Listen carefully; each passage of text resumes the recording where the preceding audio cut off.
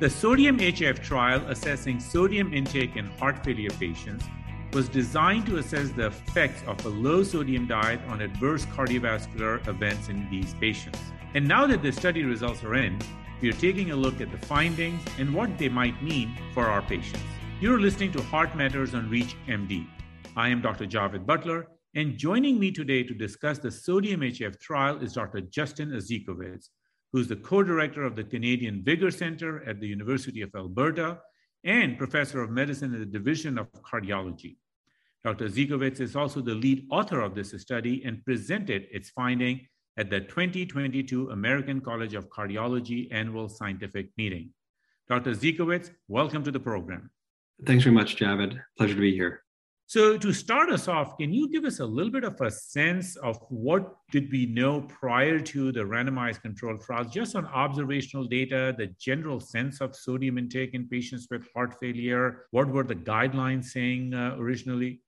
Sure. So Javed, we've been looking at sodium for over 100 years. Now, clearly, I'm not 100 years old. So lots of the data I had to review before we even started the trial. We realized that we've been looking at this question as a medical community for a long time for any situation of volume overload. There's been large surveys of patients in the general population with cardiovascular disease and even with heart failure to look at their sodium intake. And when we start to look at it across both regions and within countries, it's quite variable. But in general, the epidemiology shows that patients with heart failure, first of all, are consuming about anywhere around 2,800 to 3,000 milligrams or 3 grams per day of sodium, depending on the region of the world. This differs a bit from the cardiovascular, non-heart failure community, and also from the general population. There are three distinct sodium intake populations. We also were realizing that there's been a few very small trials early in the study of heart failure, and they've been meta and analyzed with no consistent outcome. Guidelines started to recognize this and really backed away from very hard and fast rules around a recommendation because the scientific background is weaker than anticipated, and really people have moved away from that overall. So that makes a lot of sense that the physiology of heart failure may be different than a general healthy population where low sodium diet is recommended. Were there any clinical trial data prior to your study that suggested that there is a potential for harm, and why did you choose to pursue your study? Sure. So there's 9 or 10 small studies. Most of them have been very inconclusive just based on their size or their intervention. There's been a nice study from Mexico which showed some potential benefit for patients as outpatients with heart failure with a lower sodium diet, less than 2,400 milligrams a day. And conversely, there have been a series of larger trials that have been associated with potential harm. And this was in conjunction with strict fluid restriction, less than a liter a day, very high doses of diuretics. And so it was very hard to tease out, is that the low sodium diet that's causing the negative effects, or is it something else such as the strict fluid restriction or the very high dose of diuretics? So when you put them all together, really no consistent message across the ambulatory care, inpatient environment, HEF-ref, short-term, long-term duration. So we had a number of studies, but really very inconclusive overall. So, there is really a pretty global consensus that reducing salt intake as a primary prevention measure at population level is associated with lower blood pressure, lower risk of stroke, improved outcomes. Can you just tell us a little bit about the pathophysiologic underpinnings in heart failure patients and where there might be some concern? Sure. So this is a very complex area, and I just would suggest people read a terrific article by Gupta et al. In Circulation in 2012, which really lays out the pros and cons of a lower dietary sodium diet. Now, on the pro side there's a potential to reduce the total volume of the body. That's a potential.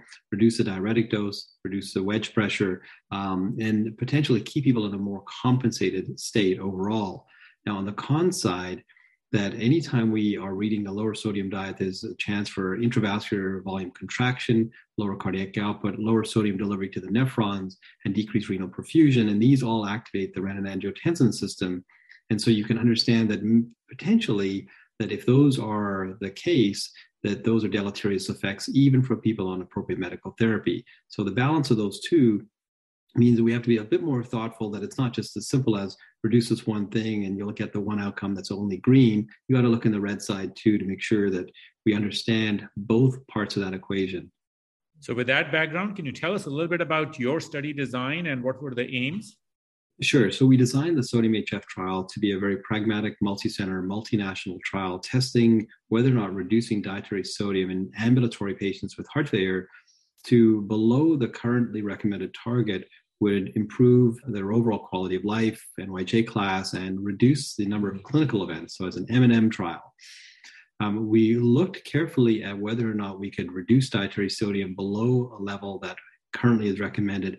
And generally speaking, most patients in a heart failure clinic are recommended to eat less than about 23 or 2,400 milligrams a day. And they've had that advice over time, so they've kind of changed their diets a bit.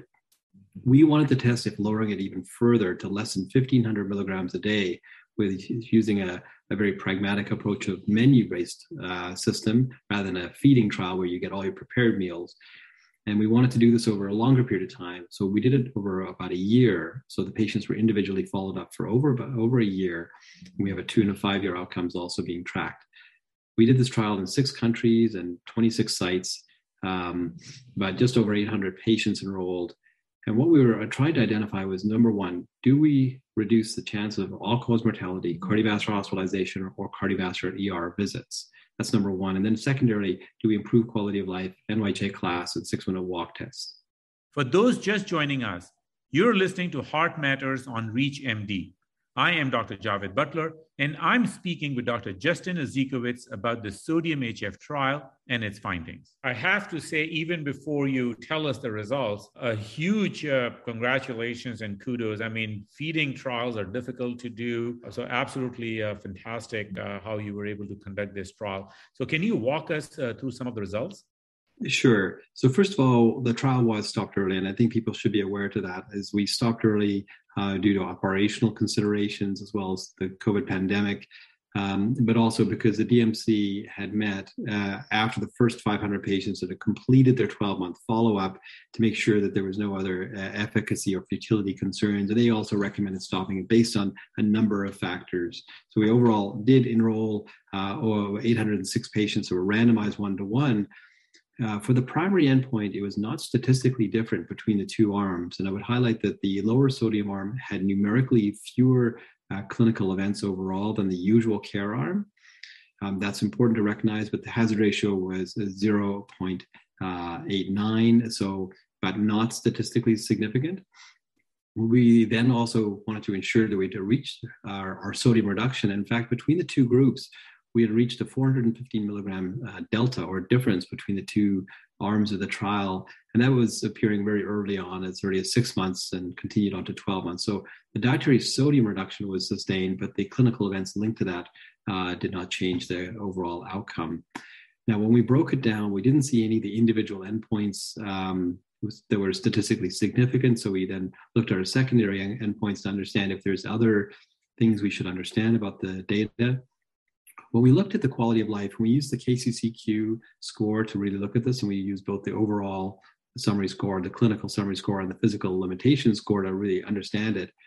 And when we looked at this, we saw that the low sodium arm had a greater improvement in quality of life by all 3 different measures by about 3 to 3.5 points. So that's both a statistically significant and clinically meaningful in terms of the quality of life improvement for patients in the lower sodium arm compared to usual care. We then looked at the NYHA class, and patients in the lower sodium arm of the trial had a greater likelihood of improving at least one NYHA class compared to their usual care compatriots. And so the NYHA class matched the quality of life improvement we'd seen, so a clinician and a patient, different viewpoints. Then we looked at the 6-minute walk test, and I identified that although there was numerically a greater distance walk by people with lower sodium diets, this was not statistically significant. And I just cautioned that we had very few people who were able to complete that at the 12-month mark. So that really did reduce our power to demonstrate a difference at the end of the trial. So what were the actual sodium levels in the 2 arms? And what I want to highlight here is to just make sure I get your opinion that if the primary endpoint of a difference was not met, does that mean that patients can eat as much salt as they want? Wow, it's a loaded question, and it's loaded with salt, Javed. That's great. So let's first of all start about what was the baseline sodium intake for our patients. And they started off at around 2,200 milligrams per day. Now, we did 3-day food records. We didn't do urinary sodiums, recognizing that on diuretics, their urinary sodiums aren't as translatable to a food consumption. So people were starting off at about 2,200 milligrams a day. We had people, who, of course, with a much greater intake than that. And so that we'll be diving into that into secondary analyses. By the end of the trial, the usual care group was eating around 2,073 milligrams a day, which is about a 3 or 4% reduction over time. So really not different over time statistically.